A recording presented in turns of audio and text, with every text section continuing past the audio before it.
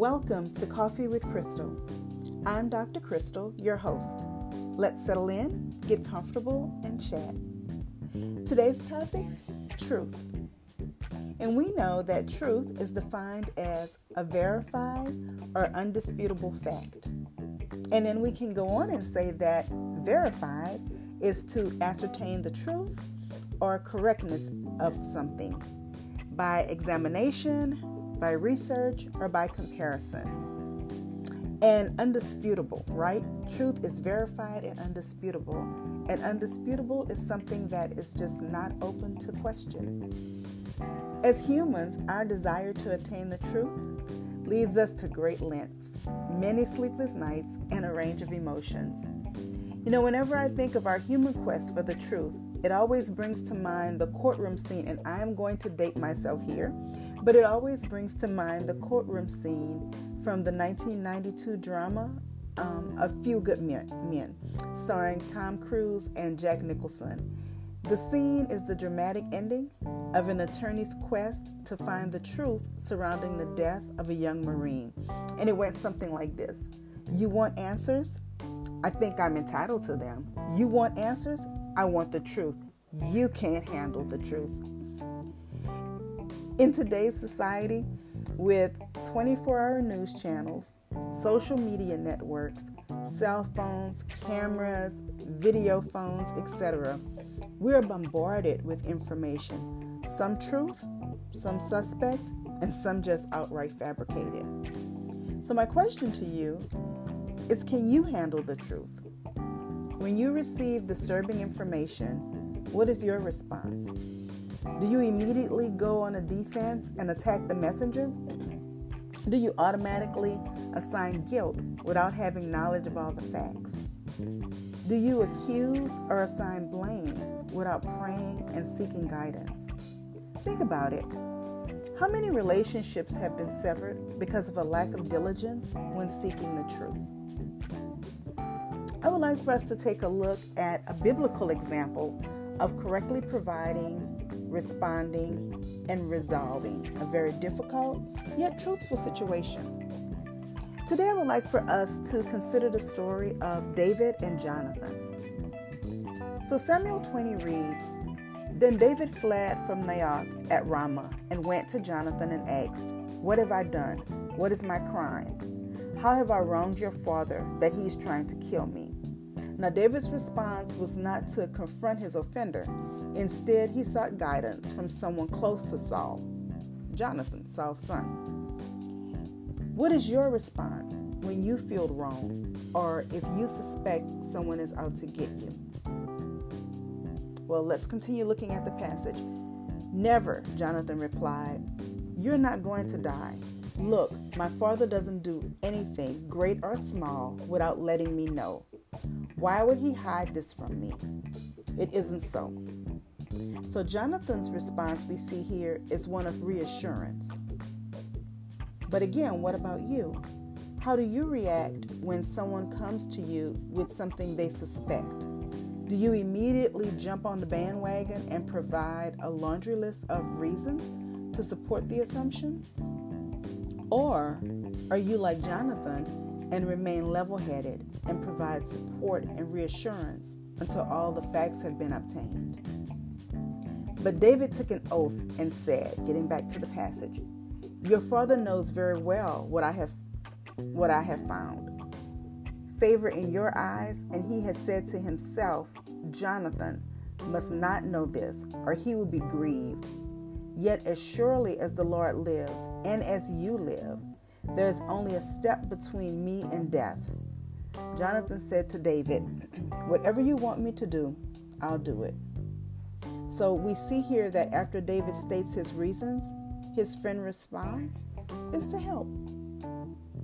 Are you willing to help a friend see their way out of a troubling situation without being hasty? Or are you of the mindset of act first and ask questions later? So getting back to the passage, David said, Look, tomorrow is the new moon feast, and I'm supposed to dine with the king. But let me go and hide in the field until the evening of the day after tomorrow. If your father misses me at all, tell him David earnestly asks my permission to hurry to Bethlehem, his hometown, because an annual sacrifice is being made there for his whole clan. If he says, very well, then your servant is safe. But if he loses his temper, you can be sure that he is determined to harm me. As for you, show kindness to your servant, for you have brought him into a covenant with you before the Lord. If I am guilty, then kill me yourself.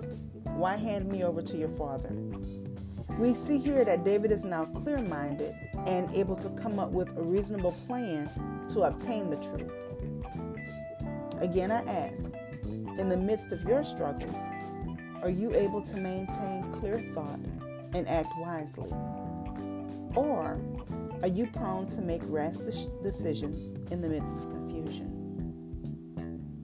Reading further on, it says, "Never," Jonathan said. "If I had the least inkling that my father was determined to harm you, wouldn't I tell you?" David asked, "Who will tell me if your father answers you harshly?" "Come," Jonathan said, "let's go out into the field." So they went there together. Then Jonathan said to David, "I swear by the Lord, the God of Israel, that I will surely sound out my father by this time the day after tomorrow. If he is favorably disposed toward you, will I not send you word and let you know?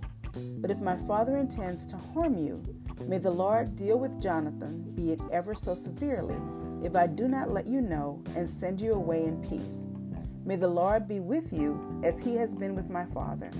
But show me unfailing kindness like the Lord's kindness as long as I live, so that I may not be killed, and do not ever cut off your kindness from my family, not even when the Lord has cut off every one of David's enemies from the face of the earth." So we see here, even with the knowledge that his father may be plotting to murder his friend, Jonathan, while he's still attempting to reassure David, he faces the realization that his father is human, and that his father could very well be capable of the things that David is accusing him of. How do you respond when those close to you are accused of something? Are you able to put aside loyalties in an effort to ensure that the truth is made clear? Reading on, it says, "So Jonathan made a covenant with the house of David, saying, 'May the Lord call David's enemies to account.' And Jonathan had David reaffirm his oath out of love for him, because he loved him as he loved himself. Then Jonathan said to David, 'Tomorrow is the new moon feast. You will be missed, because your seat will be empty. The day after tomorrow, toward evening, go to the place where you hide when this trouble began. Go to the place where you hid when this trouble began, and wait by the stone Ezel. I will shoot 3 arrows to the side of it, as though I was shooting at a target. Then I will send a boy and say, go find the arrows. If I say to him, look, the arrows are on this side of you, bring them here, then come, because as surely as the Lord lives, you are safe, there is no danger. But if I say to the boy, look, the arrows are beyond you, then you must go, because the Lord has sent you away. And about the matter you and I discussed, remember, the Lord is witness between you and me forever.' So David hid in the field, and when the new moon feast came, the king sat down to eat. He sat in his customary place by the wall opposite Jonathan, and Abner sat next to Saul. But David's place was empty. Saul said nothing that day, for he thought something must have happened to David to make him ceremonially unclean. Surely he is unclean. But the next day, the second day of the month, David's place was empty again. Then Saul said to his son Jonathan, why hasn't the son of Jesse come to the meal, either yesterday or today? Jonathan answered, David earnestly asked me for permission to go to Bethlehem. He said, let me go, because our family is observing a sacrifice in the town, and my brother has ordered me to be there. If I have found favor in your eyes, let me get away to see my brothers. This is why he has not come to the king's table. Saul's anger flared up at Jonathan, and he said to him, You, son of a perverse and rebellious woman, don't I know that you have sided with the son of Jesse to your own shame and to the shame of the mother who bore you? As long as the son of Jesse lives on this earth, neither you nor your kingdom will be established. Now send someone to bring him to me, for he must die. Why should he be put to death? What has he done? Jonathan asked his father. But Saul hurled his spear at him to kill him. Then Jonathan knew that his father intended to kill David. So we see, even faced with his father's rage and the knowledge that David's accusations were valid, Jonathan did not make any accusations or betray David's trust. How do you think you would have responded in this situation? How would you have been able to remain calm and not retaliate or attempt to avenge your friend? It goes on to say, Jonathan got up from the table in fierce anger. On that second day of the feast, he did not eat because he was grieved at his father's shameful treatment of David. In the morning, Jonathan went out to the field for his meeting with David. He had a small boy with him, and he said to the boy, "Run and find the arrows I shoot." As the boy ran, he shot an arrow beyond him. When the boy came to the place where Jonathan's arrow had fallen, Jonathan called out after him, "Isn't the arrow beyond you?" Then he shouted, "Hurry, go quickly, don't stop." The boy picked up the arrow and returned to his master. The boy knew nothing about all this, only Jonathan and David knew. Then Jonathan gave his weapons to the boy and said, "Go, carry them back to town." After the boy had gone, David got up from the south side of the stone and bowed down before Jonathan 3 times, with his face to the ground. Then they kissed each other and wept together. But David wept the most. Jonathan said to David, "Go in peace, for we have sworn friendship with each other in the name of the Lord, saying, 'The Lord is witness between you and me, and between your descendants and my descendants forever.'" Then David left, and Jonathan went back to town. So we see here, in the midst of this entire situation, even in between his best friend and his father, Jonathan remained loyal to the end.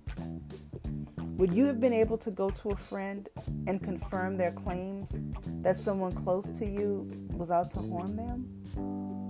Or would pride have set in and prevented you from holding true to your commitment?